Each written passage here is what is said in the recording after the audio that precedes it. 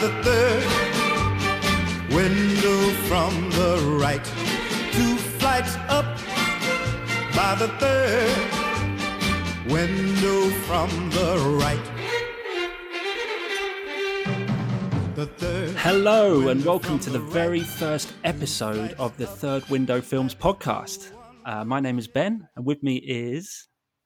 Adam from Third Window Films. Hey Adam. And yeah, this is it. This is us. We're here. This is a celebration of Third Window Films from the perspective of the fan being me and the man being Adam. The only one. I say Adam from Third Window Films as if there are other people, but it is just I. It's just you in your ivory tower, just counting all your big bucks. Yeah, none of that. My very small apartment with my children's toys in the background, if you could see this video. Yeah, we were just talking off mic, weren't we? Saying, don't move too quickly because you might hit one of the toys and it will start off when... Yeah, so if it stops or if you hear some nursery rhyme playing in the background, I apologize. I love it. It's good to see you, Adam. I'm really excited for this show. I'm sure, if anyone's listening to this first episode, then they're probably already a fan of you anyway, right? You've got to assume. Well, let's hope so. So, like I said, this is going to be a celebration of everything that you've produced, released, all the experiences you've had over the years of doing these films. So I guess the best place to start all this would be kind of like to learn a bit about you and what Third Window Films is as a company. Yeah, basically, I mean, I'm a fan like yourself of cinema, and like yourself, wondering why so many films aren't getting out there. And obviously, I was started off before it was so easy to just find any information on the internet and just with a click of a button, and it was just the concept of distribution itself was changed a lot nowadays. But when I started, which was I started myself with Third Window Films in 2005. But before then, I was working at Tartan Films, who were as you and I know, started the Asia Extreme boom in England. That was my jam. That was everything to me back in the day. There was those DVDs. They were great. I mean, and we would pay £20 for a DVD with burnt-in subtitles and awful picture quality and no extras. But it was it was the only thing that you could see, when you're trying to find Asian cinema. I still collect them now, and more often than not, I'll find them for £1 in a charity shop, or I bought one the other day from a library, and it was about £2.50. I'm a collector at heart, so I love I don't have the space for them, but yeah, I love getting all that physical media. Yeah, if you don't, because if you think, Tartan obviously were a bigger company, but there are still films that were only ever released on DVD, and if you want to watch that film, bringing to the concept of distribution and Third Window Films itself is in this world we live in, if something is not on Netflix, or if it is, it may not be on Netflix in a month, or it may not be on somewhere else. And owning the physical format is the only way you'll be able to keep that film alive. That's so true. I mean, yeah, so I still do it now. I'll tweet that I do a lot of now watching tweets, to let people know what I'm about to watch or what I'm watching. And so many of them go, "Where are you streaming this?" And I have to go, I'm not actually. I've put a physical disc into my Blu-ray player. Yeah, I mean, piracy obviously has made almost everything streamable in one way or another. But at the same time, what if your internet goes down, or what if the internet goes down? I mean, as we all know, speaking here on October the 7th, but a few days ago, Facebook went down for a long time, and you never know what might happen in the future. So the concept of distribution and physical distribution and making DVDs, Blu-rays, or any other physical format is for the future, and it's very important, and that's why I started it, and that's why I wanted to show all these films that were, obviously, I said I came from working from Tartan, and we both love Tartan, but Tartan were pigeonholing Asian cinema into extreme.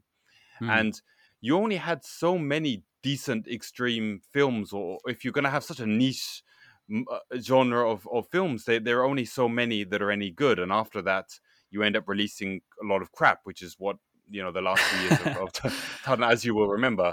That's what I'm collecting now, basically, the crap. Well, at the time when I was watching them myself, there wasn't so much written about these films on the internet, so you had to buy the DVD, and then you would buy it and take it home, and you spend more than £2 at the time, and you go, why have I bought this crap? Because it's not a good film. And I think once you're a big company and you need to keep the money rolling in, you want to buy things that are cheaper and just keep on selling them, on good packaging or anything like that. And it's sort of a bit disheartening of the concept of a distributor and the concept of, a brand, I guess. So I got disillusioned, started Third Window Films to make a sort of more a decent brand that I thought would show all different sorts of Asian cinema, from comedies to musicals to dramas and of course to horror, but a variety of films. And also I wanted a brand that connected to the audience, and that I could also have the audience be connected to the audience in a way that big companies like. When I was at Tartan, even personally myself, and even nowadays as a company, if I want to email a studio or even some of the companies that I work with, I don't even get a response myself. And you and I met because you messaged me on Twitter, and I want to be connected to people like yourself who have that passion and enthusiasm and also knowledge that I may not have. So right. I think that connection is really important, and that's one of the reasons why I started. Yeah, I mean, you are still one of a handful of people who I consider,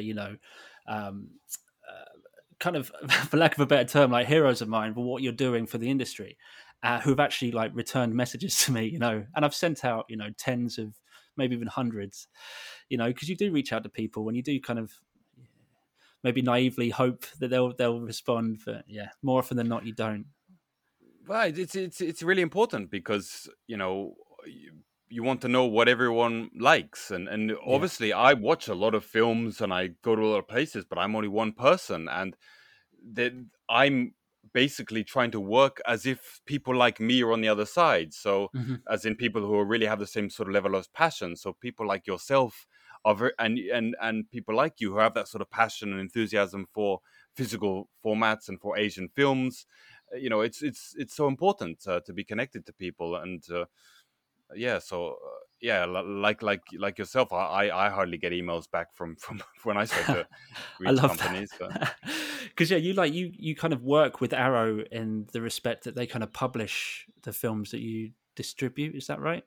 Yes, I mean, so obviously, because I'm so small, if I were to, going back to the beginning, I couldn't just go to Amazon and try to work with a big company like that, or even, back in the days when it was more retail stores like HMV and Virgin Megastores and all that sort of stuff.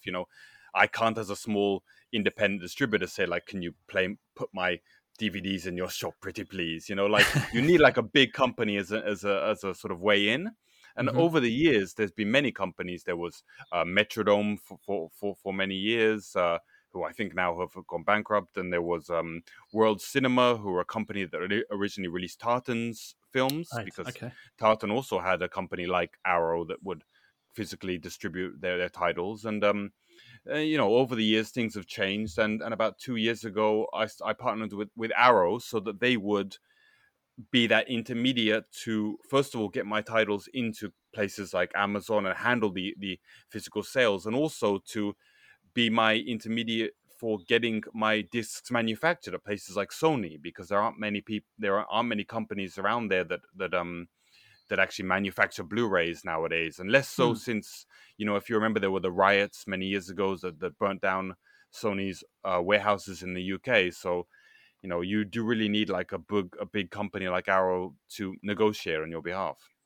Amazing, because you're based out in Tokyo, right? But you distribute in the UK exclusively. You need a partner.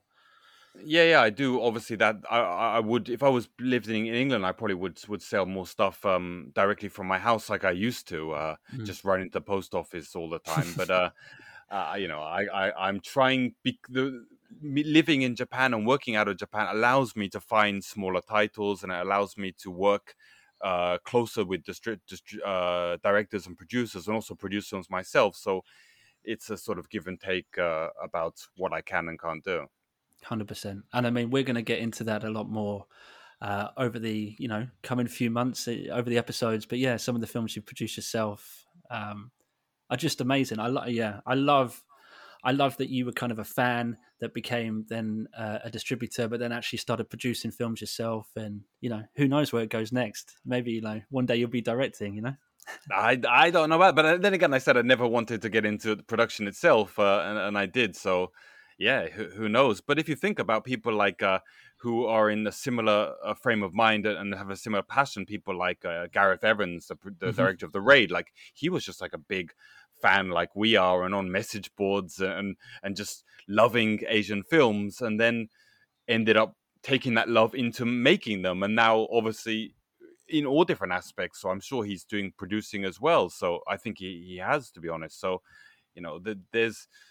there is a way if you have enough obviously knowledge, passion, and enthusiasm to do these things. I love that. That's amazing. Maybe you're next. Nothing would make me happier, but we'll see. Cool. Well, look, I was trying to think about. So you were saying how some films are only available on DVD. I think the first Third Window Films release I ever got was Lee Chang-dong's Greenfish, and it was on DVD, and I still have it now. And yeah, that's only available on that, isn't it, in the UK? I'm pretty sure. And that was the first Third Window film release, actually. I think that was the first one you ever released as well. I believe so. Yeah, I think in terms of catalog number, there were 3 films released on one day, or 2 films released on one day as the first couple or 3 releases, which was No Blood, No Tears, Greenfish, and I think Say Yes was the third one, if I remember correctly. I mean, it was a very long time ago, but yes, Greenfish was one of which, this was way before Lee Chang-dong was the big name he is now, and it wasn't very popular. But it's obviously not available on Blu-ray in England, and it's not available probably to stream either. So yes, the DVD was the only way to see that film. That is an amazing film. I love that film so much. And I mean, I just did, I called it my Lee Chang-dong-a-thon earlier this year, where I just went through all of his films. And I mean, they're all astonishing, but when you watch them back to back, one after another, night to night, I was a wreck by the end of it. Yeah, I was just going to say that. Over how many days did you watch them? I don't know, 7 films, 7 days, something like that. It was intense. That's. I mean, I love Lee Chang-dong, but like I couldn't do that. Like that's too depressing. Some of them, mate, like Oasis, Peppermint Candy, and I'm completely blanking on the name of it, but the Secret Sunshine. Secret Sunshine. Yeah, all 3 of those just gutted me out, but in the best way. I love it, and I'll probably do it again. Just rewatch them all. I mean, they are phenomenal films, and I'm so surprised and disappointed that when I released Oasis and Peppermint Candy, they didn't take off. I mean, it was very hard to get them in cinemas, and then they just weren't that big sellers. And nowadays, everyone's saying you should release Peppermint Candy and Oasis on Blu-ray, and even people that forget that I released them in the first place is telling me you should release these great films. And I was like, wow. Yeah, I did. You just didn't know of Lee Chang-dong before he started, winning Academy Awards and all that. So, and they're out of print now as well, I would assume, right? Very, very much so. And I let the rights lapse because they just they just weren't selling. And yeah, they're out of print. And there are also titles that obviously I'm sure you can pirate them. They're available pirated. But in terms of legally watchable, they're not easy to come across, especially in England and maybe even some other countries. So that's physical format. Such bad luck, isn't it? Just being a bit ahead of your time. And yeah. Tell me, I mean, there's many films that I've released and the rights have lapsed, and then they've become massive hits. Massive hits. Yeah, it's always my luck. Unbelievable. Well, look, I mean, I guess in terms of what the Third Window podcast is going to be over time, we've done a bit of it already, but I foresee it as being like stories from the industry, stuff that you can tell us. I know that you have some really interesting stories behind, like the fact that the Takeshi Kitano films that you've released, there's a story behind that, which I don't know if you want to sizzle that a bit, but... Well, it has to do with Gareth Evans, so it does sort of... We just sort of mentioned him, and it did a bit of a 360, but we can go into that at another time. Exactly. You've got some really interesting adventures with Sion Sono that I know people will be very excited to hear. Yes, very much. A lot of stories with them, and I'm sure I'll even have more by the time we do that. You've worked a hell of a lot with one of my personal heroes, and I think is a legend in the industry, which is Shinya Tsukamoto. Yeah, he's really, I respect him more than any other Japanese director. So we could talk. I'm looking forward to talk about that myself.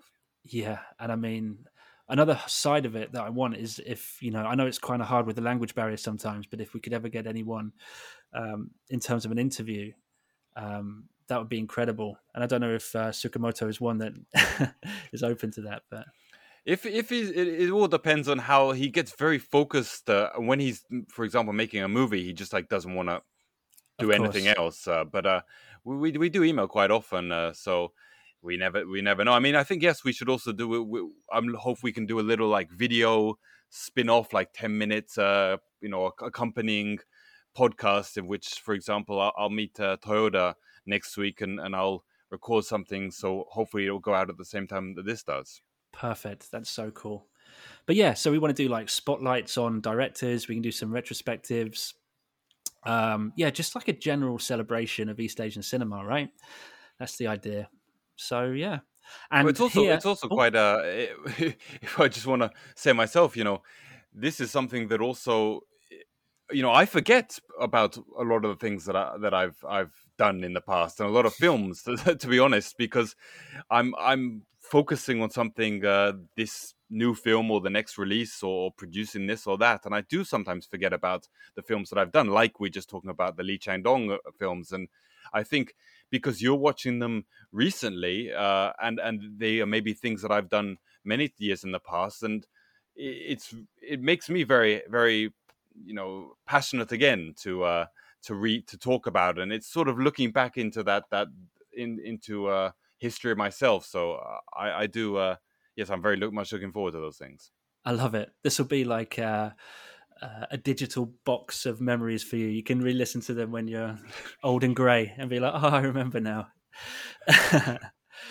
Awesome. Well, like what I was going to say was, we're here today. It's our first ever episode, and it's coincided with your latest release, which is the later years, or you've called it 2005 to 2021, of Toshiaki Toyoda, who I genuinely think there's no better director we could have for our first ever episode, right? Because he kind of epitomizes everything that you do in terms of working with underappreciated or maybe underseen directors and helping them get their films out to the wider world. Yeah, and also I think actually one of the companies that introduced me to Toshiaki Toyoda was Rapid Eye Movies. And It sort of brings back to one of the reasons why I started Third Window Films was because of this fantastic German company that I have worked with to produce films recently as well. And they were a distribution company that are based in Germany and started distributing a lot of sort of Asia, not just extreme titles, but minor titles in Germany. And sometimes in the case of Pornostar, which they released, I think they were the first company to release it in the West with English subtitles. So, right, one of the reasons why I got into distribution is because of them, who were one of the people that put me onto Toshiaki Toyoda themselves. I'm pretty sure Pornostar was the first film that I saw of his. It might have been Blue Spring, but it's a very long time ago. But wasn't that initially called? It was called Tokyo Rampage, wasn't it, when it first came out? That was only in America. In America, they called it Tokyo because the film's title is Pornostar, and right. In America, when it was released, it was called Tokyo Rampage, and I believe the German. I was looking for it before we started talking today. Like, I know somewhere I've got the Rapid Eye Movies release, and I thought I'd look on the internet for it, but nothing came up. So I'm pretty sure that the original German release was Pornostar. Amazing. Well, yeah, I love that film. So yeah, that was the DVD or the Blu-ray. I've got to stop saying that. That you and I kind of connected on, because I remember I'd bought it off Amazon, and I was watching them after seeing Blue Spring, and I was tweeting about them, and you said, "Wow, like we printed 2,000 copies of this box set. It completely stagnated at a certain point. I can't remember where." And you said, now we're selling the last few, and they started leaving your shelves. And I was like, holy shit, like that's amazing. I just thought that was really cool. Yeah, no, I really have to thank you because, like I also said, when I like any distributor actually, when we release a film, we put a lot of attention on it on the first few time because then we're moving on to other films, and obviously myself, I'm always moving on to finding new films to work on, and yes, Toshi Toyoka had really the box set had stagnated, and it's hard to start to revisit titles to re-promote them because you initially Mm. promoted them in a certain way, and it's like it's not like there's new material out there or new reviews that have come up to use to promote it. You'd have to end up using the initial promotional material, like the initial reviews. But if people like yourself start talking about them, then it sort of gets me back into it. And it's like, yeah, I've still got all these bloody. I only made 2,000 of these things, and they're still lying about. So this is a really good springboard to also get me back into promoting the title. And yes, I think they just sold out pretty much after or a few weeks after you started writing about them. Which is awesome. I love that. But I mean, I've had people since going, "Oh my god, I'm going to get this." And I'm like, I don't think you can anymore. It's gone. It's out. But I think as well that the pandemic has helped me in this sense because I mean, I used to go to the cinema a lot. Like I'm talking at least once a week, potentially twice.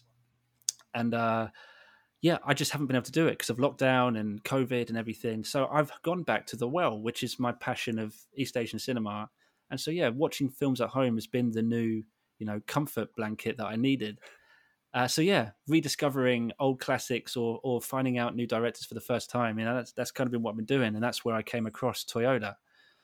So yeah, I guess I mean I don't know if you want to start by talking about the first release you made of his, or if maybe you want to talk about him as an auteur because I know he's had quite an interesting life. Yeah, and I think also looking at the releases, and it's funny, when you mentioned the new box set is just simply called 2005 to 2021, while the first box set was called the early years. Yeah, 2020, 2005 to 2021 is not a very good box set title. I it mean, doesn't roll off the tongue, does it? it doesn't roll for tongue.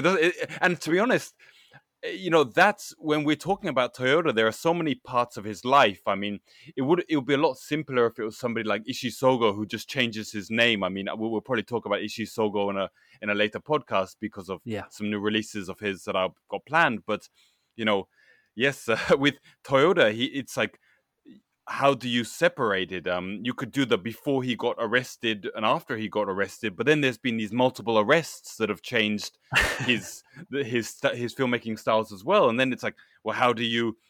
Is it just before this arrest or before like the drug years or the gun years or something? And Wow, you're making him sound like a gangster. If someone doesn't know him or know these stories, it sounds like he's this crime lord. Yeah. he's just unfortunate to be in Japan, where Yeah. they're very very strict about rules and yes, so I mean, maybe we could talk about the early years because that's before any sort of drug charges. I mean, when your first one that you saw of his was Blue Spring, right?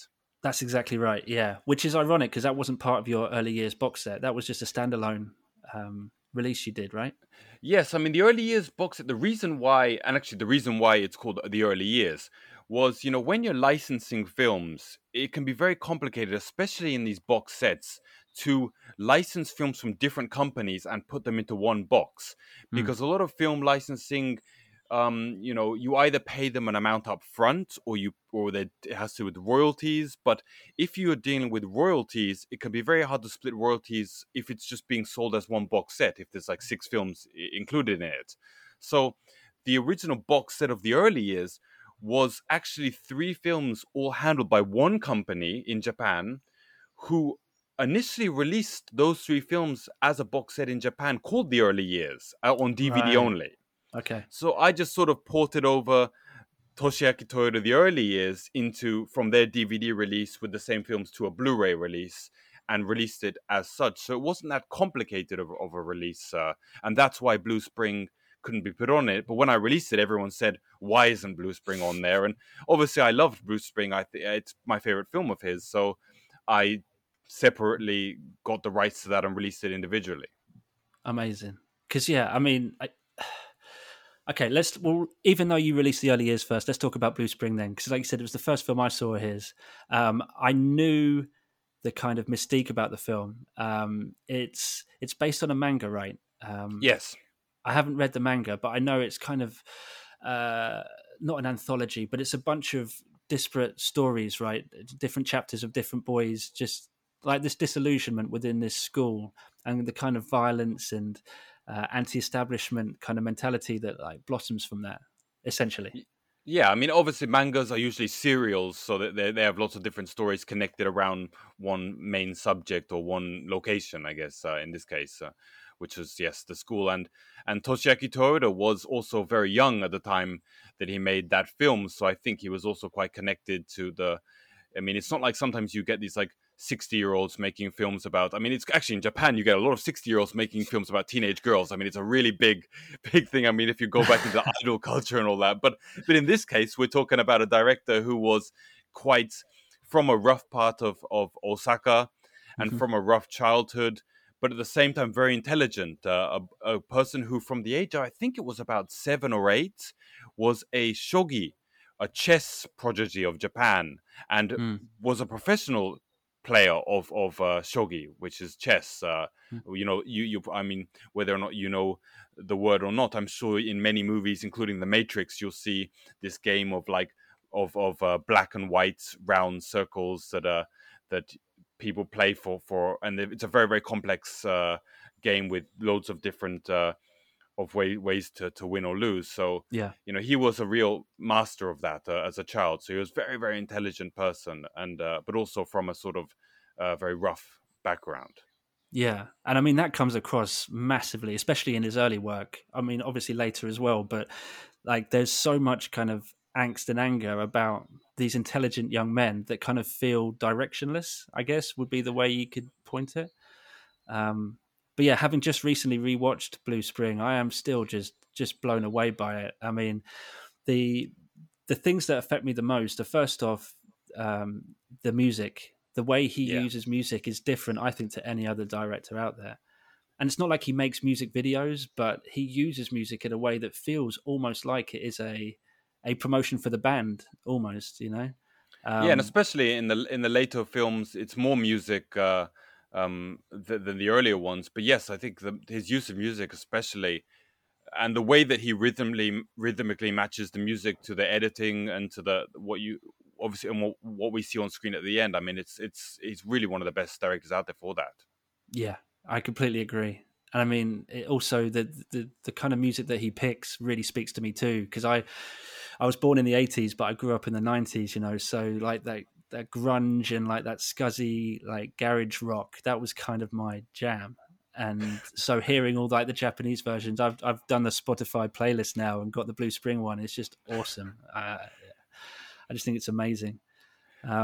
Conversely, I don't like that music, but Oh, really? for example, personally, not it's I don't like that music in essence of the way that he uses it. In fact, I've liked the music, or I've become to like the music that he uses in the films because of him. Yes. But And how he it's not uses something, it. and how he uses it. But I wouldn't like those music otherwise. Different to you, I always go back. I was born. I mean, we're about the same age, in our late 30s. Mhm. But I always listen to only 60s and 70s soul music and disco, and also a bit of I do like punk quite a lot. But I never was into sort of the music like the 90s grunge stuff at all. But watching his films actually made me like the music. So I think that also is quite impactful, the way that he's used them. That's so cool. Yeah, I know. Fair enough. Um, I guess the only other thing to talk about with Blue Spring is that a lot of the actors in it as well, he used time and time again, right? This was like, yeah, where he met a lot of young actors who he ended up just being really loyal to and using them throughout his career. Yeah, I mean, if you think Matsuru Ryuhei, who's one of the two leads of Blue Spring, I mean, he got his break with Gohato. I mean, his father and mother are very very famous in Japan. I mean, All like right. like it is unfortunately in Japan. But his the way that he, yes, molded him, and the way that also his Matsuru Ryuhei's acting style, which is quite sort of expressionless face, but also sort of expressing a lot without really showing it. It's Yeah. not a very Japanese style, actually. Japanese tend to overact, but I think the two of them sort of work like in tandem in essence. And Matsuru Ryuhei himself really loves Toyota and always wants to be connected to Toyota, like almost like a sort of a father figure in essence, even though they're not too different age wise. I mean, maybe 10, 15 years is all that separates them. But I think Matsuru Ryuhei, I mean, if you watch any of the interviews that he does or anything that are on these discs as that you see them, he really it's the way that he speaks to Toyota is like a big brother or a father. Yeah. Like he just really loves him. Yeah, absolutely. And I completely agree. It's so interesting that you put it that way, where he is quite stoic and expressionless in his face, but he is saying so much.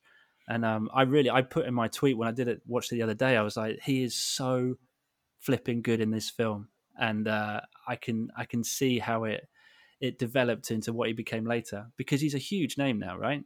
He's a huge. I mean, obviously, because his family were big, he had that path. But at the same time, I think he's not really into obviously nowadays things like social media and all that. So he's an actor, and I think being an actor is a bit of a, in Japan, television is what makes you a big name, and it's really hard to be a proper actor as we know it and be on television in Japan, because television in Japan not requires, but it's just full of people that can't act. I mean, they Right. overact because that's just the way that it is. I mean, it's a bit old-fashioned Japanese television, and you have to be on television to be popular. But Toshiaki Toyota likes proper actors, and he likes people that have an atmosphere to them. I mean, himself, he just oozes a sort of atmosphere, and including people like Kiyohiko Shibukawa, who's in all of Toyota's films,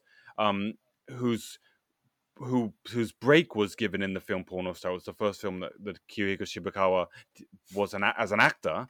And he's also in Blue Spring for a very short bit. But like he's got an atmosphere about him that is something that just like Matsuru Ryuhei, like acting without really showing it. You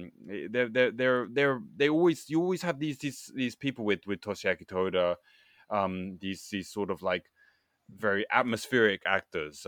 He's very good about picking those people. Yeah, absolutely. I mean, you even put him in one of your films, didn't he? Low Life Love. You put him as the lead. Yes, he put him as the lead, and also he played drums for the song that was made for the film as well, because he's the drummer. He's a cool guy. I mean, he's a really nice guy and a good actor and also a fantastic person. So yeah, I love him, and Toyota loves him as well.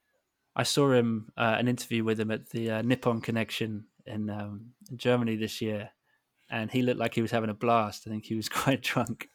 Was that the interview with him and Toyota? I think it was, yeah. Yeah, I was on the other side of the camera actually. So because we were recording the audio commentary to Hanging Garden, and I had rented a room, and Nippon Connection was at the same time, and they wanted to do a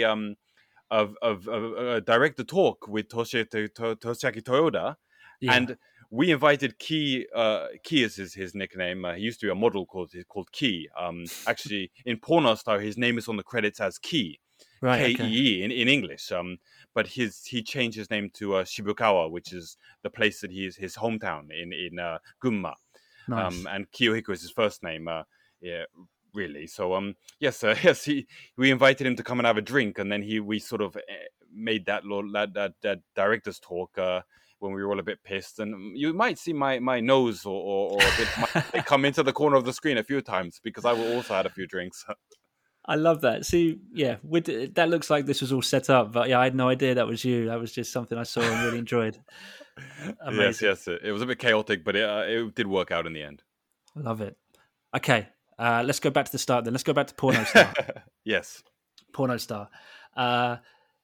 This film is astonishing. Like I've seen it now 3 times, and I love it more every time. And I think the main reason, and again, you might know more from behind the scenes, but the main reason is it feels like a guerrilla film, like something that was done, off the cuff. You're filming on the Osaka streets. Tokyo streets. It's Shibuya. Of course, it was Shibuya. Sorry, Yes, Shibuya. yes. Yeah, that's right.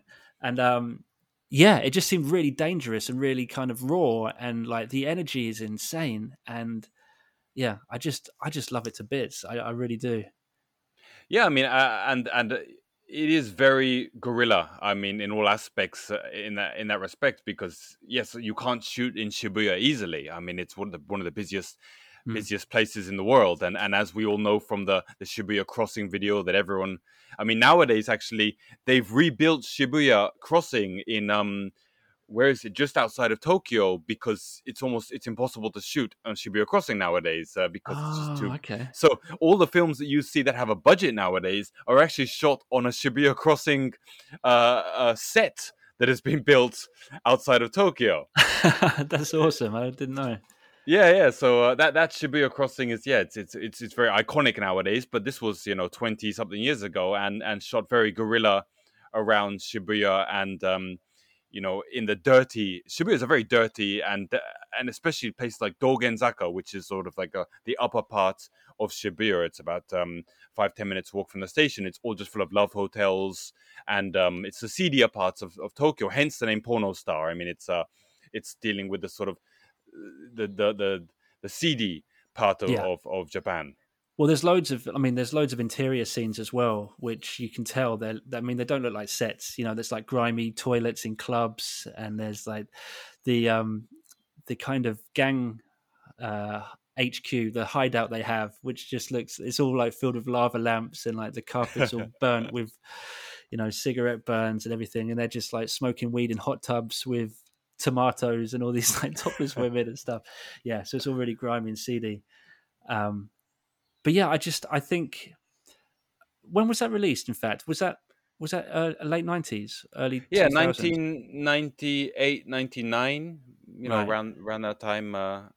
Yeah, late 90s. I mean, Yeah. I don't remember the exact release date, but it was 98, 99. So Because 20 it's something years ago. it's like, it's hard to explain it as well in terms of like the genre. I know that comes a lot, especially in Japanese cinema, where they're not really defined by genres, because they can just be anything. They can be horrifying and funny and dramatic and like politically charged and all this sort of stuff all in one. But yeah, it's kind of like a crime film, but it's like also like a coming of age film. Like there's this really random but just inadvertently just brilliant skateboarding scene out of nowhere that every time I've seen the film, I'm like, this doesn't really make sense or fit in with what's going on, but it might be my favorite bit in the film. Well, there's not much of a story when you think about it. I mean, it's a very, very simple film, and I think it's told with these brilliant mixes of atmosphere, using the city and the seediness of the city and the location as a character in the film, and Yeah. it's how this sort of like this lost kid, like you said, a coming of age, and also going. I mean, you have these sort of like Taxi Driver type films. In Yeah. essence, I mean, it's going against what he thinks as the bad people, but in a bad way. I mean, you're being a bad person by going after the bad people, but you think it's right. Yeah. It's Well, quite classic in that. he goes for this guy thinking he's Yakuza, and he's like, I'm not Yakuza. I just, I have to work with them more. Like, I bump into them a lot because I run one of these clubs. And he's like, oh, you're not Yakuza. Okay, then I won't kill you. And you realize, like, oh shit, this guy is on just a vigilante mission against Yakuza.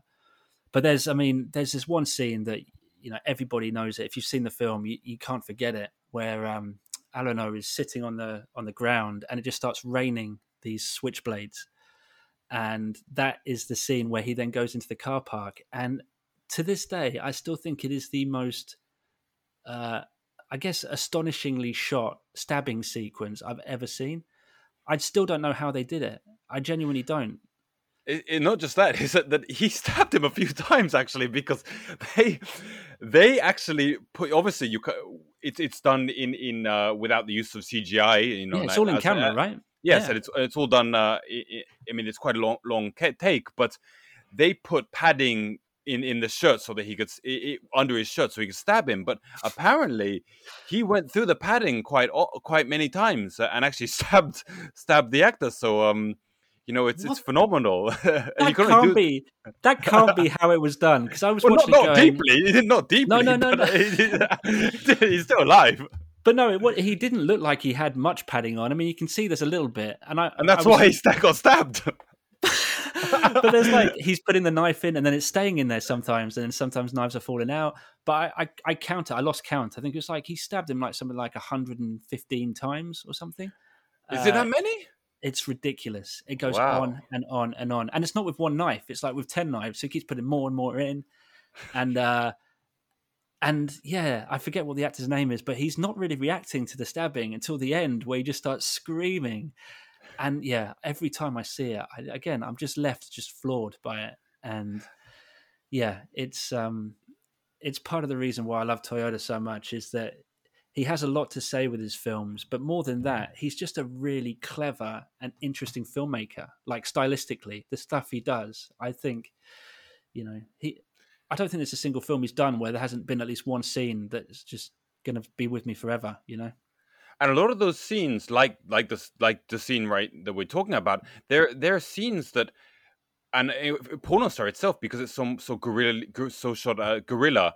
I mean, those are a lot of scenes you could only shoot once because you can't just go and have a retake in the middle of Shibuya. I mean, Yeah, I think, and obviously that knife scene. I mean, you can't do that sort of thing many times. It's a very complicated setup, and for example, the Blue Spring, the final scene where he's running up the stairs, and they actually, the way that they set up that scene. I mean, they had to build this huge set to move the stairs so that they could run up properly. But these are all scenes that are so well composed by him as a director, and using actors that he understands and they understand him so well that these scenes can be done in one shot. I mean, the best example is as we'll talk later, is Hanging Garden. The final scene at Hanging Garden, you can only shoot that once because it's such a complicated scene to shoot.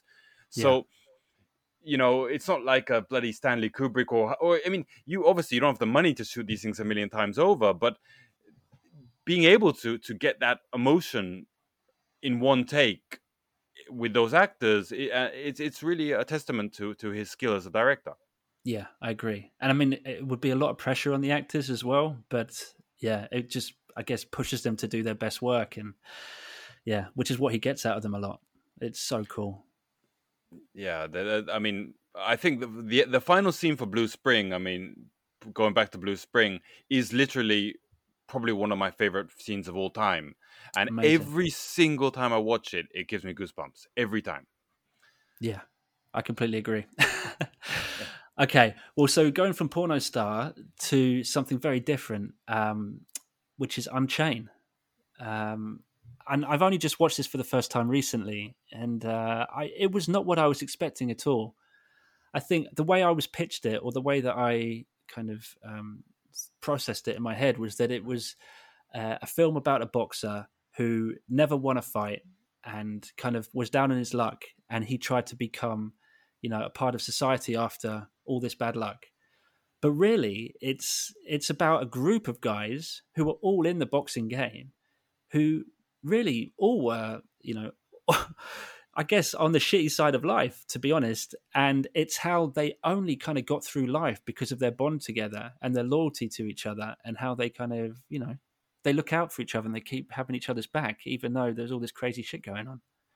Yeah, and I think I remember seeing a comment when you posted about it. Somebody replied on Twitter like, "I don't really like boxing films," and yes, it's not a boxing film. I mean, yes, it looks like it could be a boxing documentary, but it's about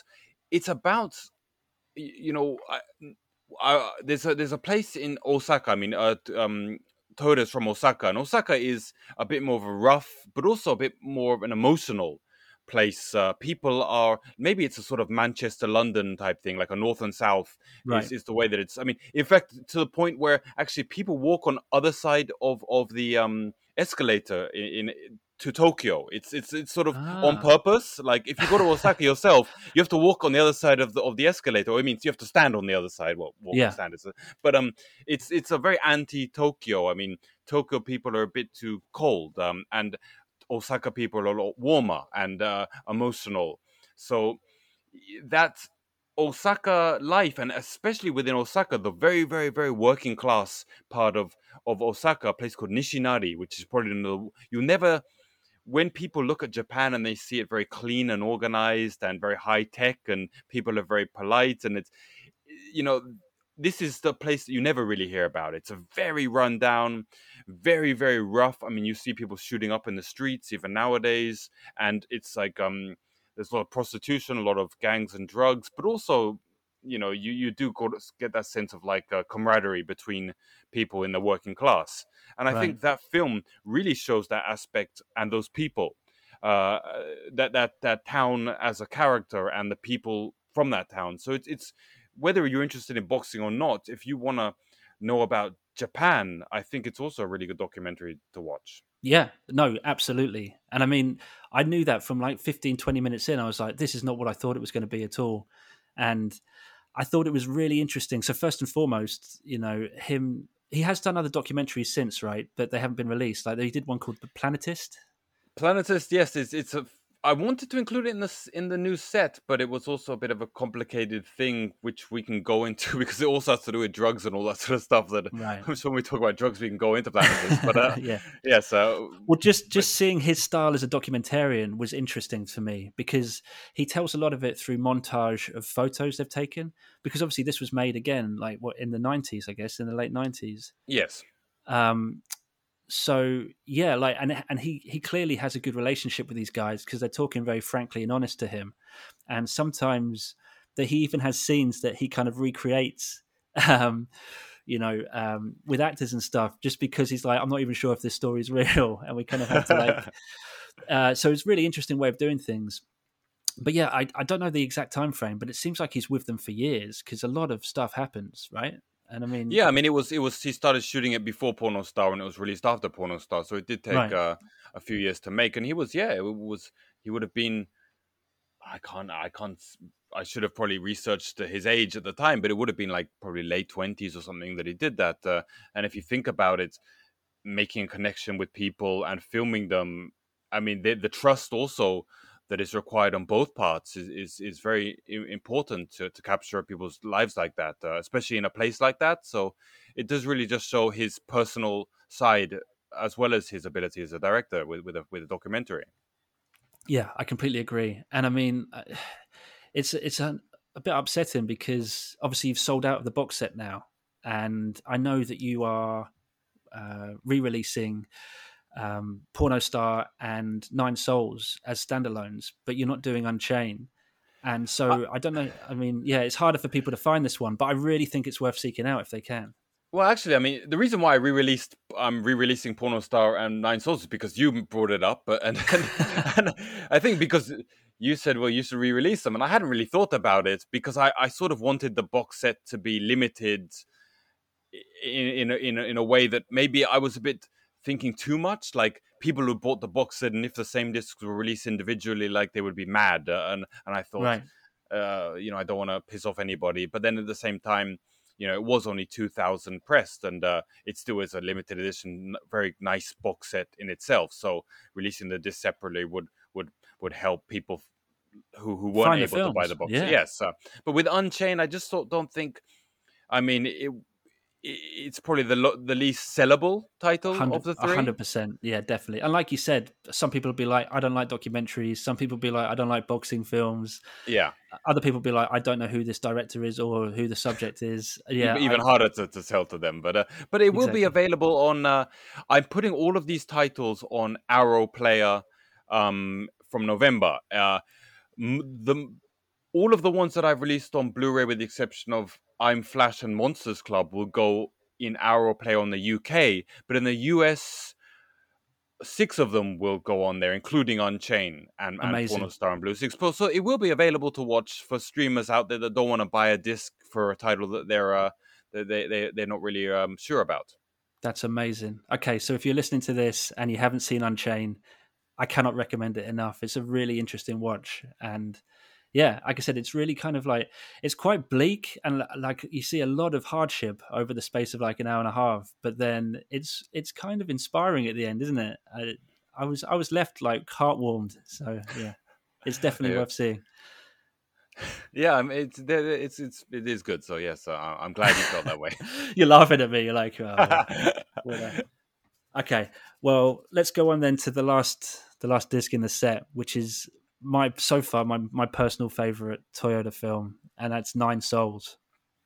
Um, and yeah, this was released just a year after Blue Spring, right? So I don't know if he was like exactly a household name at that point, but I mean, Blue Spring was well received, so he probably had kind of big shoes to fill, and Yeah, I Blue think he Spring was exceeded a it. big. Sorry, Blue Spring was a big hit in Japan actually.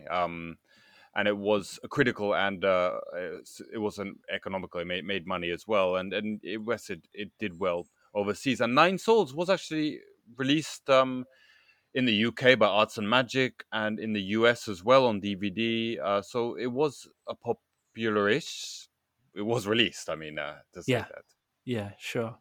But I mean, so if you think about, Porno Star is essentially about uh, two two young men, violent young men, and their kind of doomed relationship when they meet. And then Blue Spring is about a bunch of youths who are extremely disillusioned and have turned to violence. Nine Souls is, I mean, there's Jun Kunimura in the start that kind of makes it 10 souls, and I'm almost disappointed that he wasn't along for the whole ride.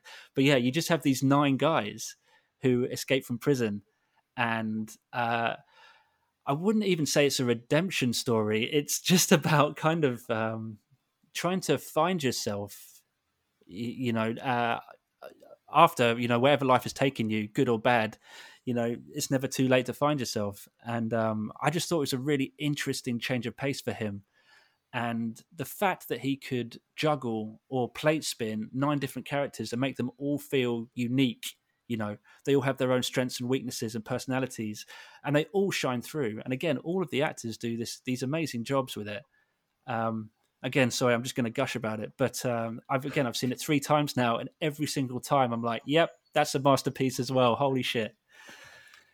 You know, you make me want to rewatch it actually because I haven't seen it for a few years myself, and Rewatch it, man. It's so good. I do. I mean, I loved it when it came out, and yes, I rewatched it when I re-released it, but that was still a few years ago, and yeah, I do want to watch it again myself now. I mean, yeah, it is exactly as you've said. I mean, Yeah, the way that each character has their amazing backstories, and it's so interesting. Just the concept of like nine people who escape from prison together, and how we see each of their lives before and after. It's a really interesting film that is played by fantastic actors, and it's got a good rhythm about it, and it has uh, Itao Itsuji, yes, who's a very very famous comedian actually, and I just love the fact that he's wearing a Dead Kennedy shirt. yes, yeah. Which he swaps for his. He makes up a story about. I forget what the story is. He makes up. But he basically says that his prison jumpsuit was worn by some punk. Like God. So he swaps it with these bikers. But yeah, I mean, the other thing I love about the film is it starts off, quite comedic. There's these really kind of ridiculous scenes, like one where they've just escaped from prison, and some of them have been in there for over a decade. And the first thing they do is they pull over and they try and have sex with a sheep because they're just so horny. And so there's the whole pratfall situation of three of the guys trying to hold the sheep still while the other one is getting his penis out. But then like he realizes just before he's about to have sex with it that it's a male sheep, and he's like, "Is that weird?" It's like, "No, let's just do it anyway." Oh, so it's ridiculous. But then anything kind of post the I want to call it a strip club, but you remember they come across that club in the middle of nowhere. Yeah, Um, is that Hirota Leona? I want to say so, but I have to remember. But yes, it's very beautiful, actually. Amazing, but That everything scene. past that scene, it gets so much darker. And again, it's more like how these guys, no matter how hard they try, they can't kind of catch a grip on their life again. It's almost like this hopeless, it's almost hopeless trying. And that is what I love about him, is that sometimes he's saying, I guess what I'm trying to say, sorry, I'm losing my head a bit, is he's like super nihilistic and kind of like angry at the world, but his films for some reason give me this like hope and joy, and like I always kind of leave them kind of heartwarmed and hopeful for the future. So yeah, it's a complex kind of game he plays, and I'm not sure if that was his mission, but it works on me. Yeah, it's really really fantastic, especially those first few films. Yeah, now that you mention it, yeah, I mean, I think if you're too nihilistic, it can be a bit depressing to watch. But he does make them, yeah, not just hopeful, but also entertaining. I mean, Yeah, they're entertaining films. They're and that mix of comedy and drama and even doses of action. I mean, it does makes them very easy to watch. That's very important, I think, because nobody wants to watch as much as I think Lee Chang-dong is an amazing director. Like sometimes it can be a bit depressing to watch films yeah, like that. yeah. I definitely needed a hug after that marathon. But yeah, okay. So I mean, we've been talking for nearly an hour. I love it because we've only just finished the first box set. But yeah, so Gone a bit long. if you haven't seen any of these films that we talked about, like Adam said, they're going to be available on the Arrow channel from November. But also, you're releasing Porno Star and Nine Souls as individual Blu-rays, and Blue Spring is still in print, right? Yes, and Blue Spring will be on Arrow as well in the UK only. But yes, it's all regions, so anybody can watch it. Amazing. So now we go on to the big release, your brand new Toshiaki Toyoda box set. And yeah, I've had this one. You sent me a copy. I think I got my copy before you got yours, didn't you? You did. You saw me. I said, "Can you take me a photo of it?" Because I haven't seen what it looks like yet. I still pinch myself that I'm a part of all this. That like, yeah, sometimes I'll message you about a film, and then 2 or 3 days later, I'll get a knock on the door, and the postman's giving it to me. I'm like, what? Why did you send me this? It's amazing. But yes, we have this new box set, and I guess the first thing I want to talk about is the first film that you've included, which is Hanging Garden, because technically, like you said, this is part of his early years. Because after this, a lot happened to him, and everything changed. But well, it was before his pre-arrest years. yes. Yes. Yeah, exactly. But this was made, so it was made directly after Nine Souls, right? But then released like 4 years later or something stupid like that. It was made, yes, around 2004. Yes, it was supposed to have been released initially in 2005 as a big major release because it has some very big actors, including Kyoko Koizumi, who was one of the biggest idols in Japan, and he convinced her to take on the role of a housewife, which no ex-idol would ever have done. But she loved the screenplay, and she loved what he'd done with his previous films, and he made this.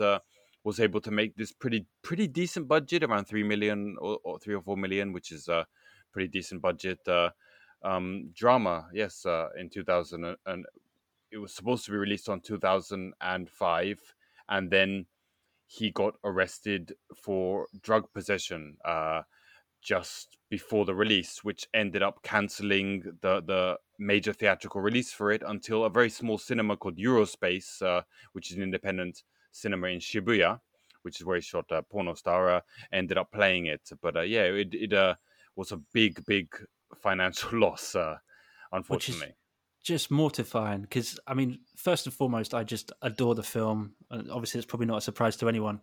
But, I mean, this was his big chance, his big calling card. And then everything that happened is just awful. Poor guy. And especially over something as, trivial, in my opinion, as smoking weed, which is like legal in half the globe now anyway, I mean, it's an East and West thing. In the East, drugs are very, very shunned, and in the West, we have a different mentality. I mean, obviously, this was 15 years ago, but still, I mean, drugs.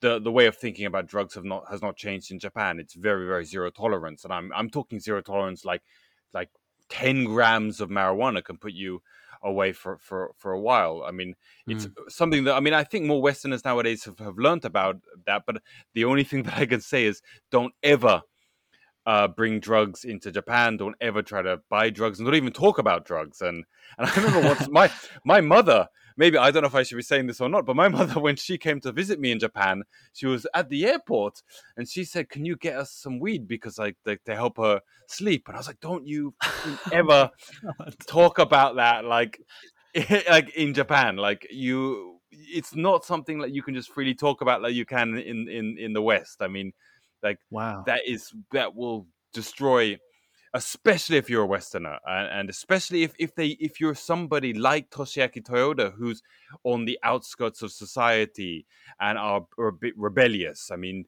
these are people that the government don't really want to succeed, and the government will be extra harsh on people to make an example of them. Like, don't Yeah. be a bad person. I mean, Japan is all about making examples of people, and in his case, it was don't be a bad person making these sort of like films about violence and don't do drugs or your career's over.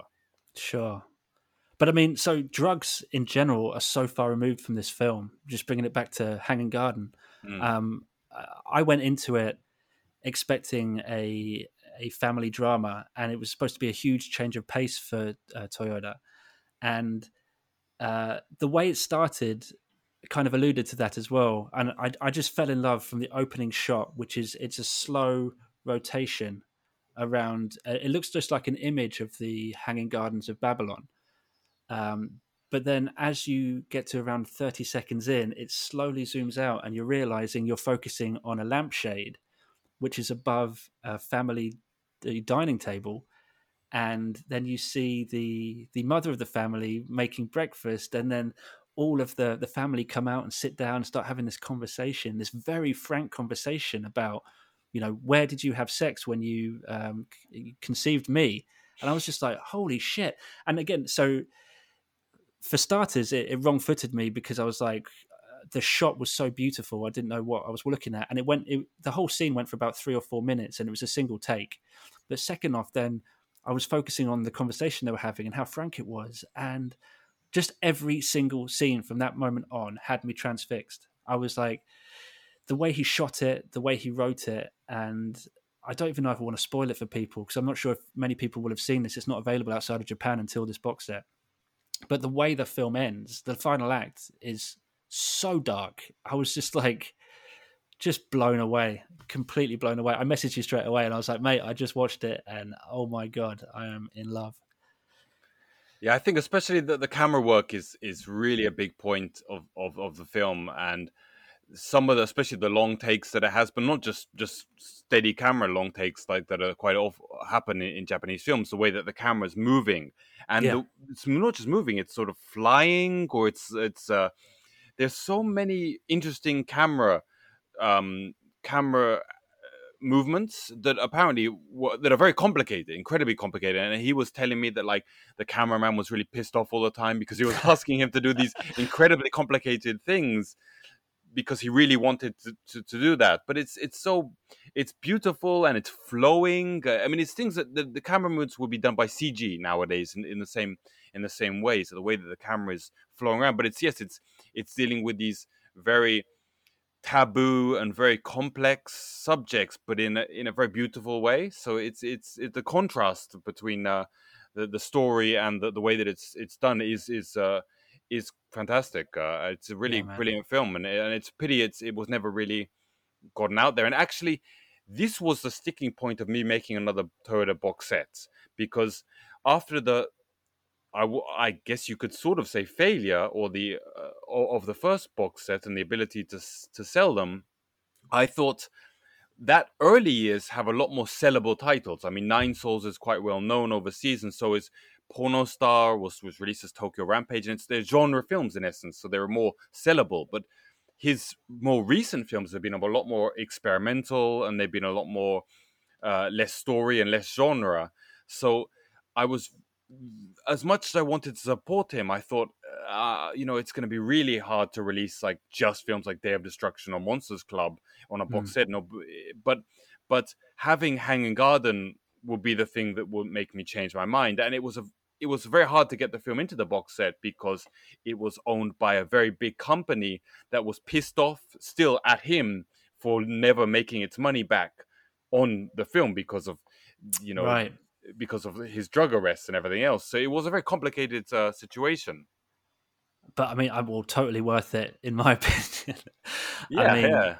I think I obviously I don't want to tempt fate, but from the reaction that I've seen from people when I've just shared images or my experience with the box set is people are really excited for it, and I think his more experimental stuff actually has found its own audience that maybe haven't seen the earlier stuff.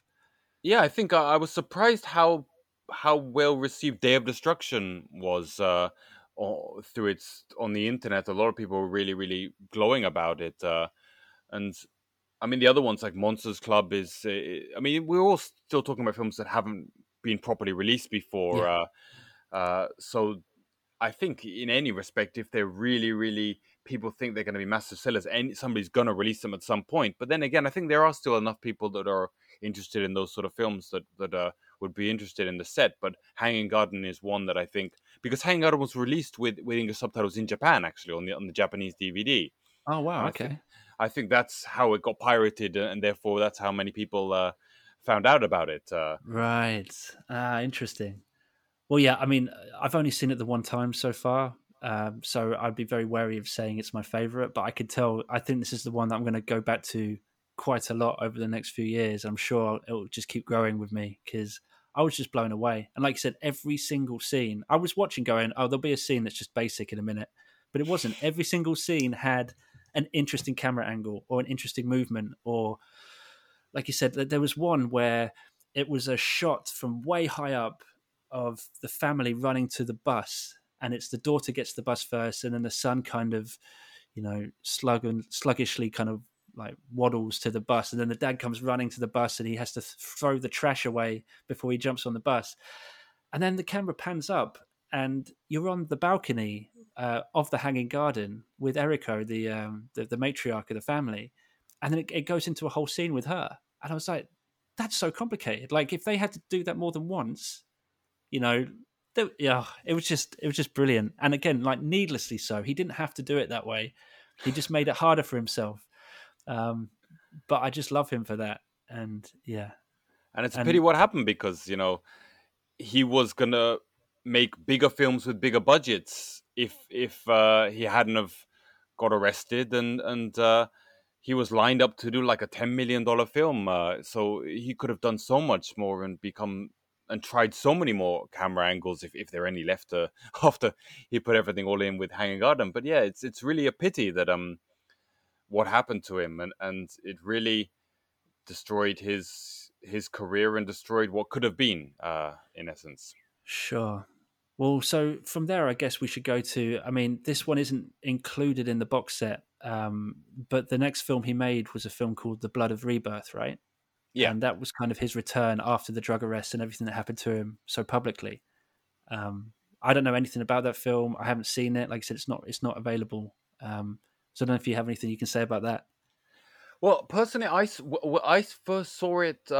Yes, obviously the drug arrests ruined his ability of working in commercial film, and it was a few years before he could even make a sort of independent film again, which was Blood of Rebirth. And it's when I first saw it myself, I saw it in Cannes, but in a market screening, like a screening only for buyers like myself, not open to the public, and I was actually because maybe I had been a fan myself of Toyoda up until then, as in his sort of very energetic, his very nihilistic, his also very quite entertaining films. Yeah, And when I first saw Blood of Rebirth, I didn't like it at all because it's very experimental, it's very artistic, it's it's very music related in the music that I'm not really that much of a fan as I mentioned.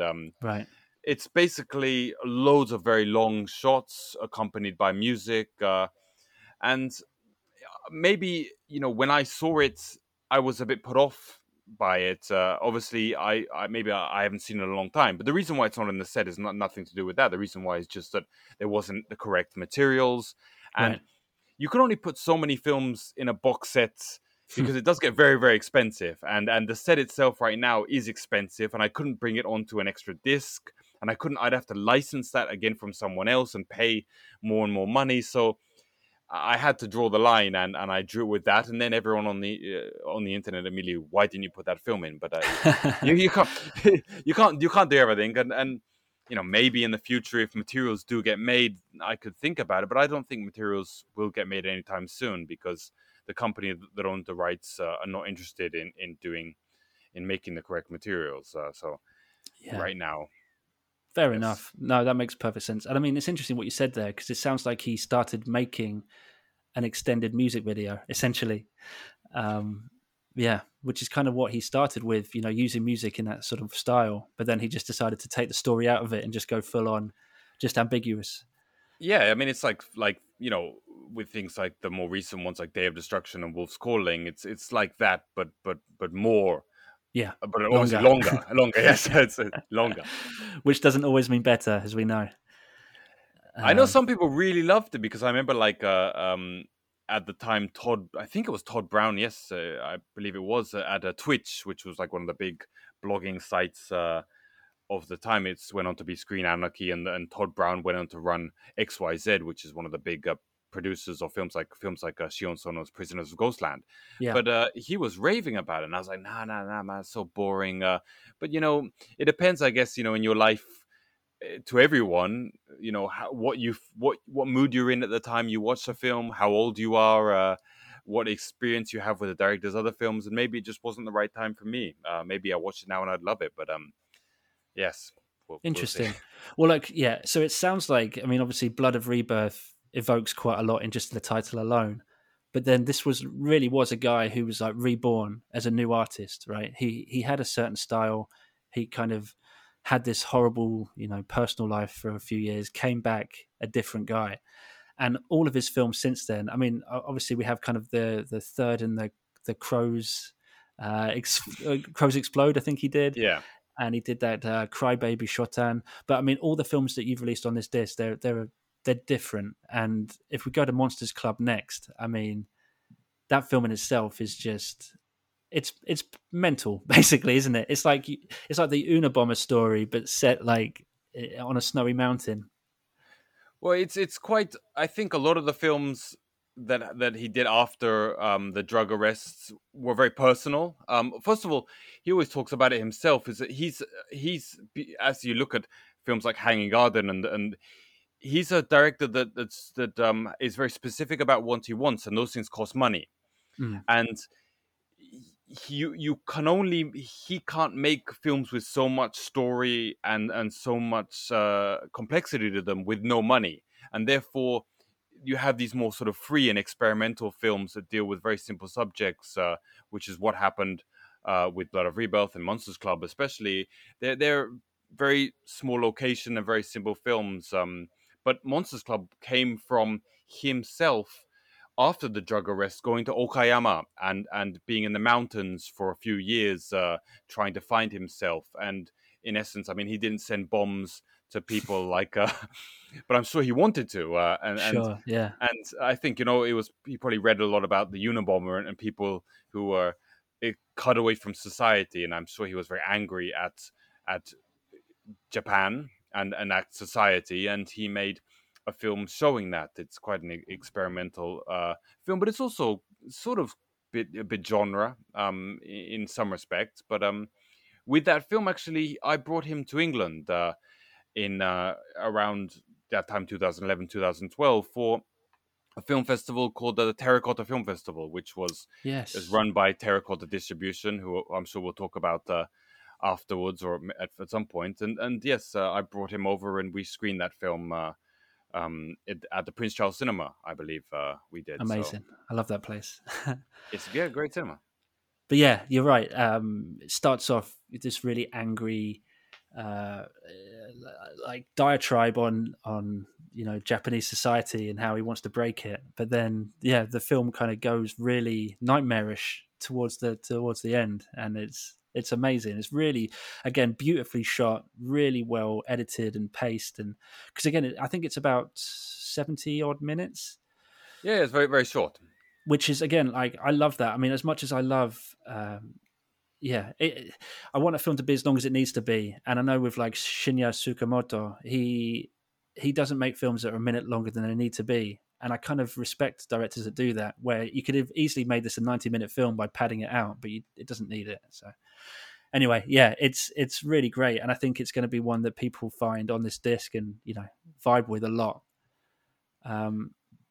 Yeah, Yeah, it's got his usual actors, Eita and Yosuke Kubotsuka, like the people that are in all of his films. It's a very personal film, and actually there's a monster that appears a few times in the films, and that monster is a person called Puperu, who is a transgender artist that makes these very strange sort of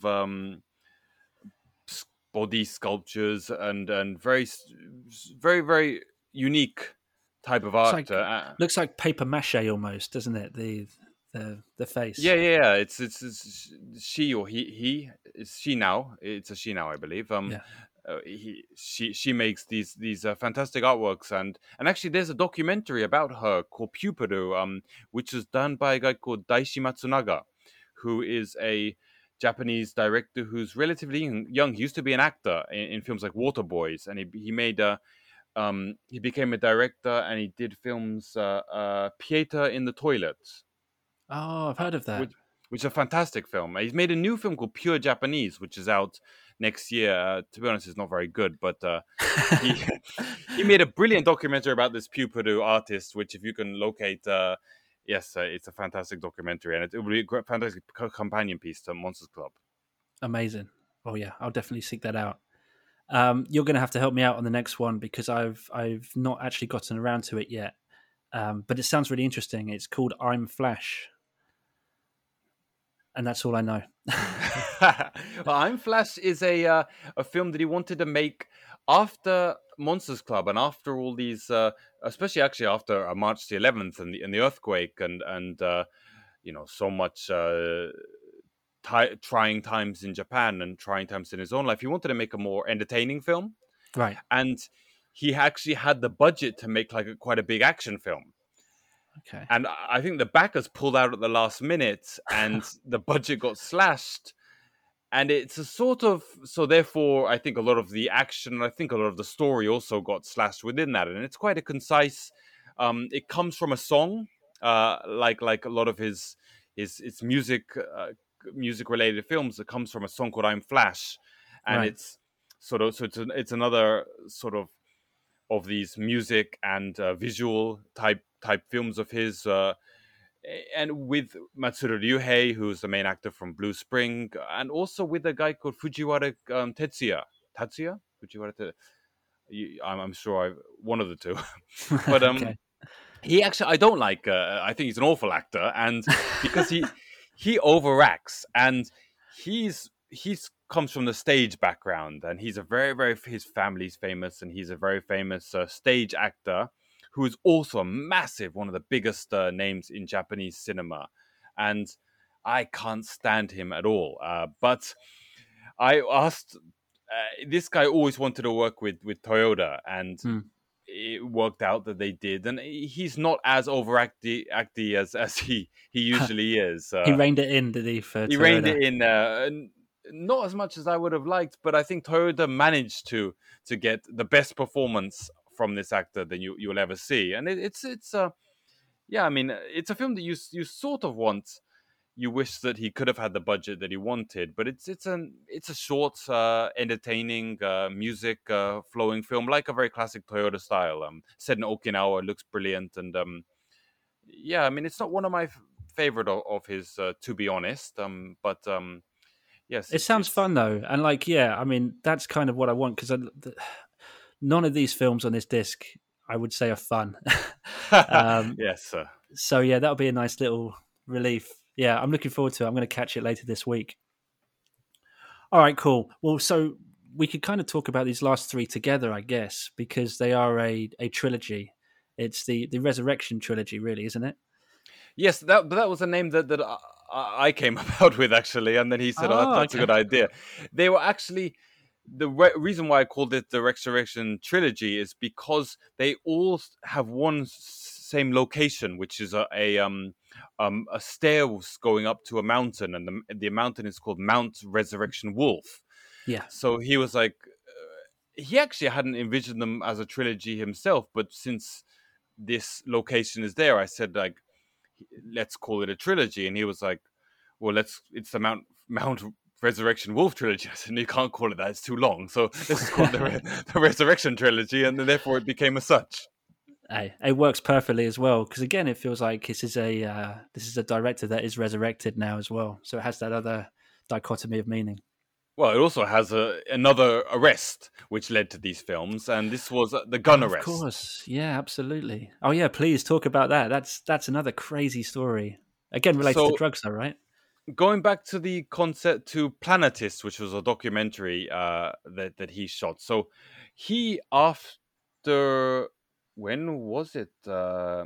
Maybe sometime I'm after I'm Flash or I I forget exactly, to be honest. But he was living on these islands called the Bonin Islands, which are 24 hours away by boat from Tokyo, and there's a boat that only goes once a week. It takes 24 hours. There's no other way to get there.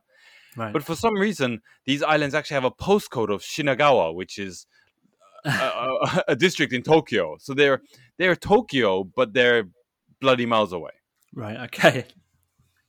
And he moved there because it's like a beautiful, very beautiful island, but also because it's free to marijuana and drugs are quite open on these islands, apparently. Sure. And he was You should living send there. your mum there.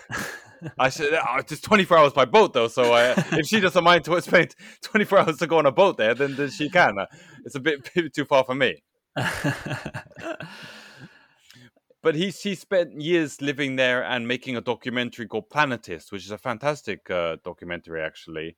And when he was about to release this documentary in Tokyo at Eurospace, which was the cinema that helped him with Hanging Garden, and it's a really fantastic independent cinema in Shibuya. And before them, the guy who was the subject of this documentary, Planetist, came to Japan, to mainland Japan, away from these islands, and he got arrested for drugs. And when he was arrested, I think maybe to sort of get away from any police charges, he started blurbing out everyone's names. Right. As people do sometimes when the police interrogate them. And Sure. he said Toshiaki Toyoda has drugs, or I don't know what. Maybe that the police pushed him to talk about Toshiaki Toyoda because he mentioned his name. I don't know the ins and outs for sure, but the police went to Toshiaki Toyoda's house to find drugs, and at the same time as the police do in Japan, when they want to make sure that they can convict somebody, they invite the media and they prepare a press release so that the media are at your house and there's a press release already written before you're actually arrested. Which is insane. That is absolutely insane. It goes down to the system of Japan where like you don't actually have to charge somebody when you arrest them. You can keep somebody in jail for 3 weeks and they build their case while they're there. So they have to have a case that's very strong before they actually charge. They don't actually charge as many people as they arrest in Japan, but it's why they have a 99% conviction rate in Japan, because when they do charge you, they want to make sure that it goes through. It's airtight, yeah. It's airtight. So they do that obviously in the court of public opinion as well, and also to make sure that people don't do bad things. So what they did is they brought the press to his house. They went in to arrest him for drugs, which they didn't find because he didn't have any. But then the police saw a gun on his refrigerator, and they said, "What's this gun?" And he said, "Well, it's an antique from my father from the war. It's obviously it doesn't work. You can see it doesn't work, and you can see it's an antique. This is not a gun that's in use." And they said, "Well, yes, but it's a gun."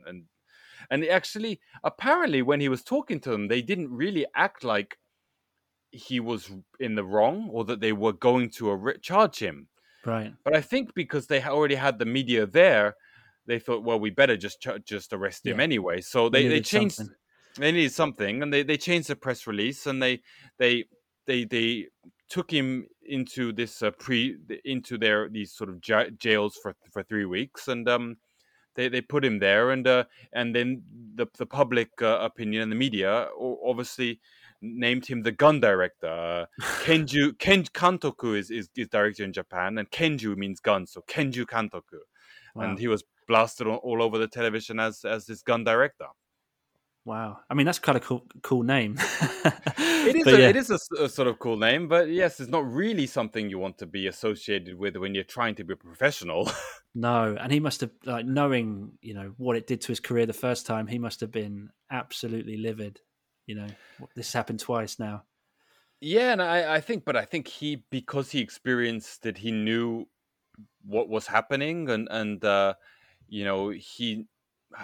he knows the system, and I think he didn't want to let it take ruin him. Mm. So at the same time, he was asked by lots of media journalists and television shows to come on and tell his side of the story, but he thought, well, I'm not gonna be part of the system in that way, and I'm just going to make a film about my side of the story, and that became Wolf's Calling, which is a no dialogue, very mu- music based film about in a short film, only 17 minutes long, about this situation. It's got a Yeah. fantastic. It was done completely without budget, totally zero budget. Like just he asked everyone, like, I can't pay you anything, but I want to make this short film. And obviously a lot of people they did ask, their agencies were saying, no, we can't have our talent. Oh, Earthquake. sorry, there's an earthquake happening right now.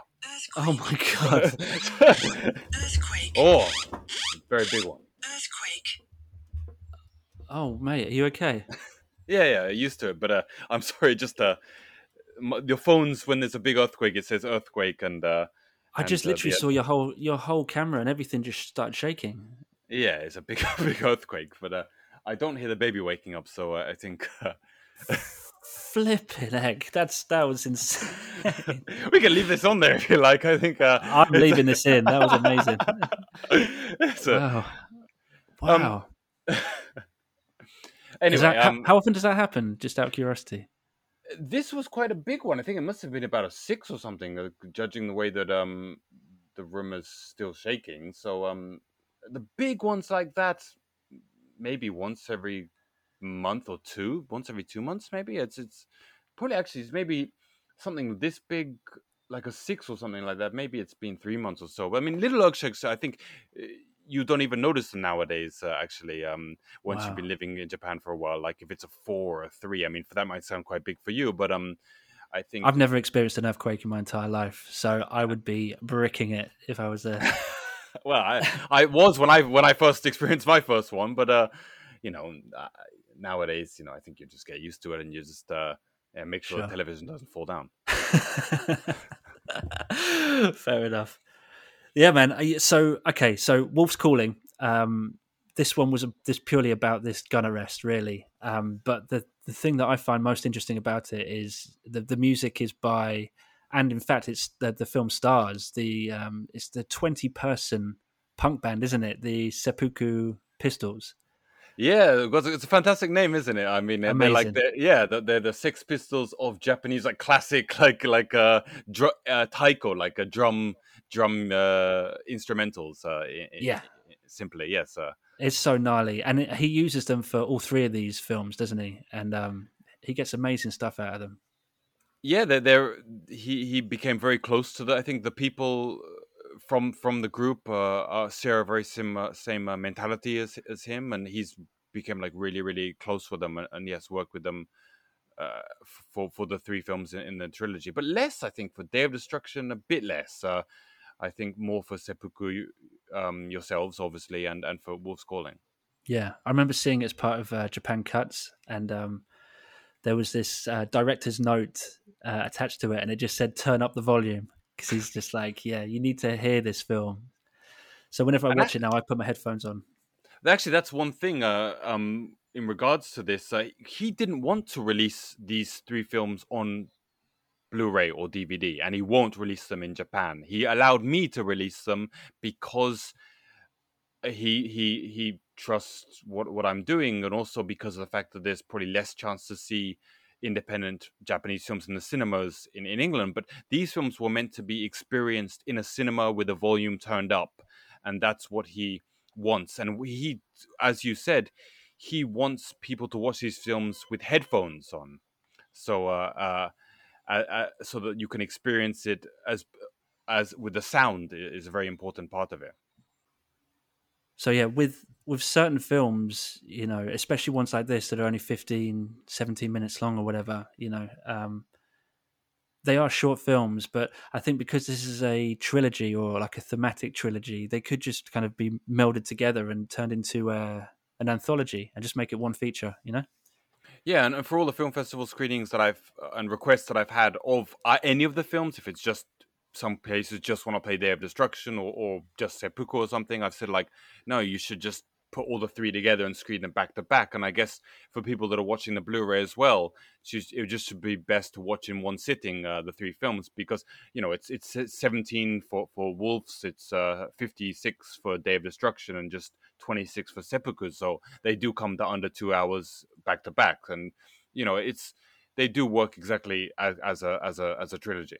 Yeah, exactly. And again, if the first one is about his arrest, the second one is very much about the Tokyo Olympics, right? I remember because he crowdfunded the second one. Like you said, there was no money for the first one, but he crowdfunded the second. And I remember seeing there was a quote that he put on the crowdfunding. I forget what app he used, but it basically said, "I want to create a movie that exorcises Tokyo of its possession by the specter of capitalism." Yes, a very direct message there. I love it. I'm like, yeah, that's exactly what this film does. But yeah, But amazing. what happened? So going back to Eurospace, the cinema that always supported him, was that they played Wolf's Calling there, and when he was playing it, he was speaking to the head of the cinema, and the head of the cinema was saying that next year on the day of the Olympics, they have no films to play because nobody wants to open a film on the day of the Olympics. So he said, look, keep that date free for me, and I'm going to make a film to be released on the day of the Olympics. Right. So obviously he didn't have much time, because it was a year away, but he had to raise the money to make the film, which he did through crowdfunding, and then film it, edit it, and score it in time to be done by the Olympics. And he started making it this sort of anti-Olympic film to appear to be released on the day of the Olympics. And then obviously Corona happened, and he sort of, it was initially about a plague, but more like a plague about, yes, as you said, being Tokyo, need to be, the plague is the Olympics and capitalism, but it ended up being a real plague. Yeah. So he sort of brought that concept of the plague into the story, and he only finished the film 2 days before it, actually, as in completely finished film 2 days before it was supposed to be released. So it was essentially like going the old fashioned, like bringing the film from like the editing studios like to the cinema, like by hand. It was sort of like that. That's unbelievable, isn't it? Like life imitating art, imitating life. It's a really interesting film. Again, I think I had a similar reaction to what you had to The Blood of Rebirth the first time I saw it, because I was like, what is this? It was so ethereal, and I really struggle. I think I saw it quite late at night, and I was struggling to make sense of it all, but I've watched it again since, and it's just this really powerful piece of work. It has really amazing, there's an amazing lead role. I forget who the guy is called, but he's the lead singer in a punk band, isn't he?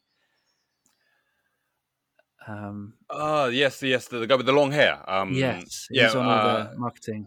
Yes. I mean, because it's Shibukawa Hiko who's the other lead role. I thought when you went lead, you were talking about him, but it's yes. Sorry, yeah. His name is it's like English, like I just forgot. But it's so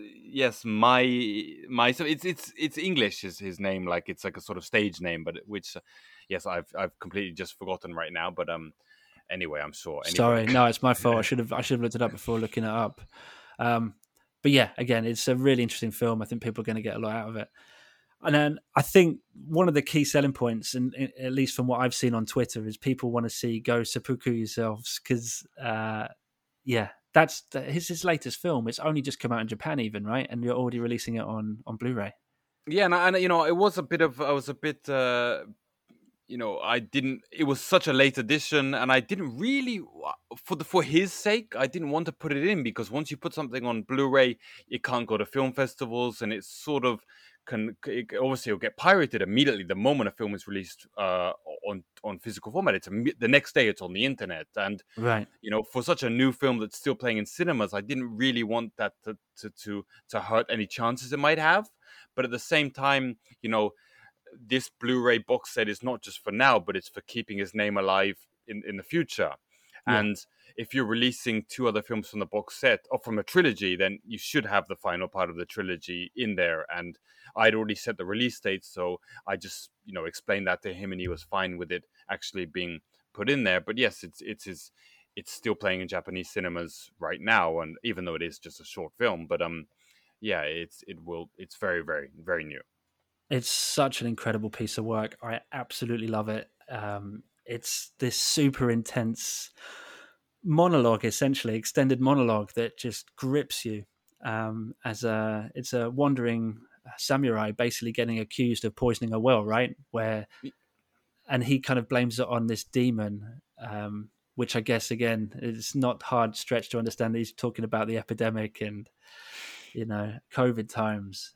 But it just ends in this bloodbath, like many of his films always do. But it's just, he captures more in about 15 minutes than I think most directors can in 90. And it's just an incredible way to finish this box set. And very, he wants to make, especially these 3 films, from the trilogy, is dealing with this time and this time only, of films that you could make only in this time. And that has to do obviously with Corona and the COVID pandemic. So it's yes, dealing with them in a different way than some other films might be. But yes, they're very, very political without being overtly political. Yeah. And like I said, just beautifully shot, amazingly scored, really interestingly acted, and yeah, loads to say. So yeah, I mean that's basically all she wrote, right? I mean, he's got a few more, like I said, that haven't been released, and we've already gone over an hour and a half, so we can't really go into them here. But hopefully in future he'll release another film that you'll be involved in, and maybe we can come back to it all, Well, I just hope that the reason why I'm putting out these box sets, especially with the risk involved, the financial risk, is that, it does keep him motivated. It keeps people knowing about him, because if you don't release things in physical formats, then people can forget and they can get lost. And I think keeping his name alive for younger people and for people to continue supporting him so that he can continue to make new films, because obviously you need money to make films, and you also need an audience out there, and it's very important to keep his name alive, I think. I completely agree. Could not agree more. Okay, so if you're listening to this now, that means the box set is already out. It's been released. So where should they get it, Adam? Where should they go to? The best place is Terracotta Distribution, who have an online shop that have all my titles. They're very independent. I mean, it's a distribution company run by a guy called Joey Lung, who's a fantastic guy, and he's been in the industry along with me for a while, promoting Asian cinema. He's really passionate about it, and it's him posting them out of his house, in essence. I mean, it would be me posting them out of my house if I was in London, but I've sent all the DVDs to his house, and he's doing it. So it supports him.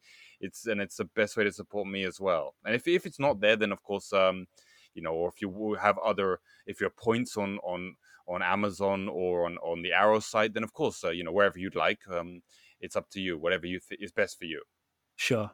Well, I'll put a link to Terracotta into the description of this podcast so people can just get there via that link. But yeah, that was awesome. I mean, I wasn't expecting us to talk for so long, but I think that's going to be quite common with us, because I love talking about it. You love talking about it. It's just going to happen. But yeah, we got some cool stuff coming up. So I guess the first thing I'll mention is we've got a copy of the new Toyota box set that actually has been signed by the man himself. So yeah, this is a very special item that we want to give away to someone, one of our listeners. So for a chance to win that, just keep an eye on our social media channels.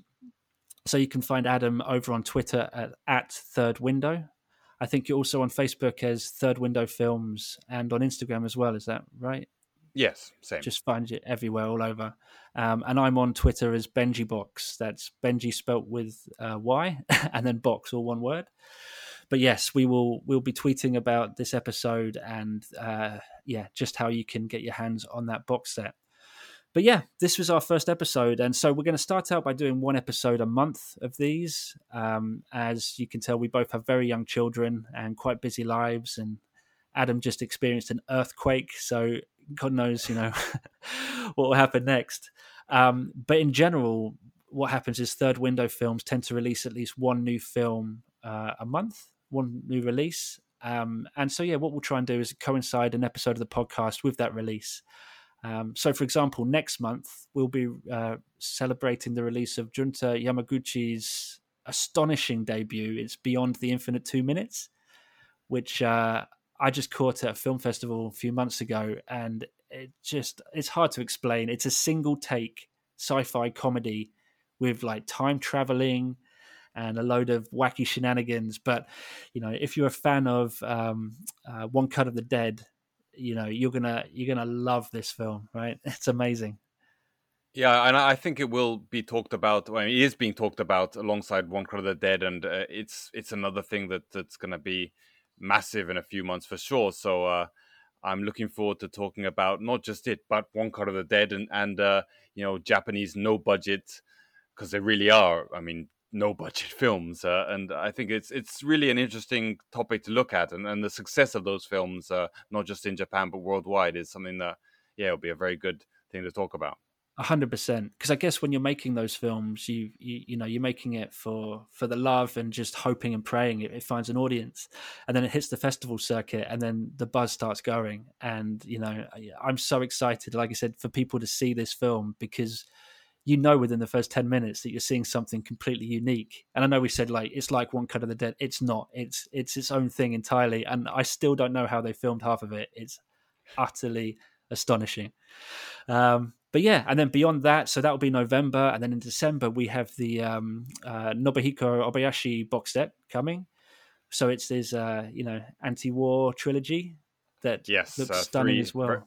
Three very long films, and thank you very much for watching it and going through the check discs, because yes. Yeah. It was a pleasure, man. It's an honor. Like you said, it was long. I remember I watched the whole film after my daughter went to bed and just loved it. And then I was like, I'm just going to watch the making of as well, just get it all done with. And I pressed play and I was like, the making of's like an hour and 20 minutes. It's a film in itself. Which again, that's quality. That's what you get when you get a Third Window film. You get content. You don't get that on Netflix, do you? So exactly. So that'll be December, and then we've got so much more planned for 2022. I don't know if you want to mention a couple of the releases you got planned, but yes, I mean there's Tsukamoto Shinya's Hiruko the Goblin, and which is the first release in January, and then we'll have films from Ishisogo, and obviously the Funky Forest release that I'm sure we can have a lot of fun talking about. And I'm about to go and make some more extra features for that this week, because I know people have been asking when is it going to get released. But it'll be a very, very, very jam-packed release when it does get released. So please, everyone, look forward to that. That's it. So again, that's January, February, March covered. There's so much going on. So thank you for your time, Adam. That was so cool. And I'm really excited to keep this going, and just to keep talking about these films with you. It's a blast. Yes, hopefully no earthquakes next time. Wow, yeah, that was scary, man. I wish I might try and create the video of you as a GIF, because I just literally saw you rocking. It looked like you were faking it, but it was a real. It was a big one, a very big one. Well, yeah, make sure that your wife and your son are okay, and we'll catch you next month on the Third Window podcast. Yeah. 2 flights up by the third window from the right. 2 flights up by the third window from the right.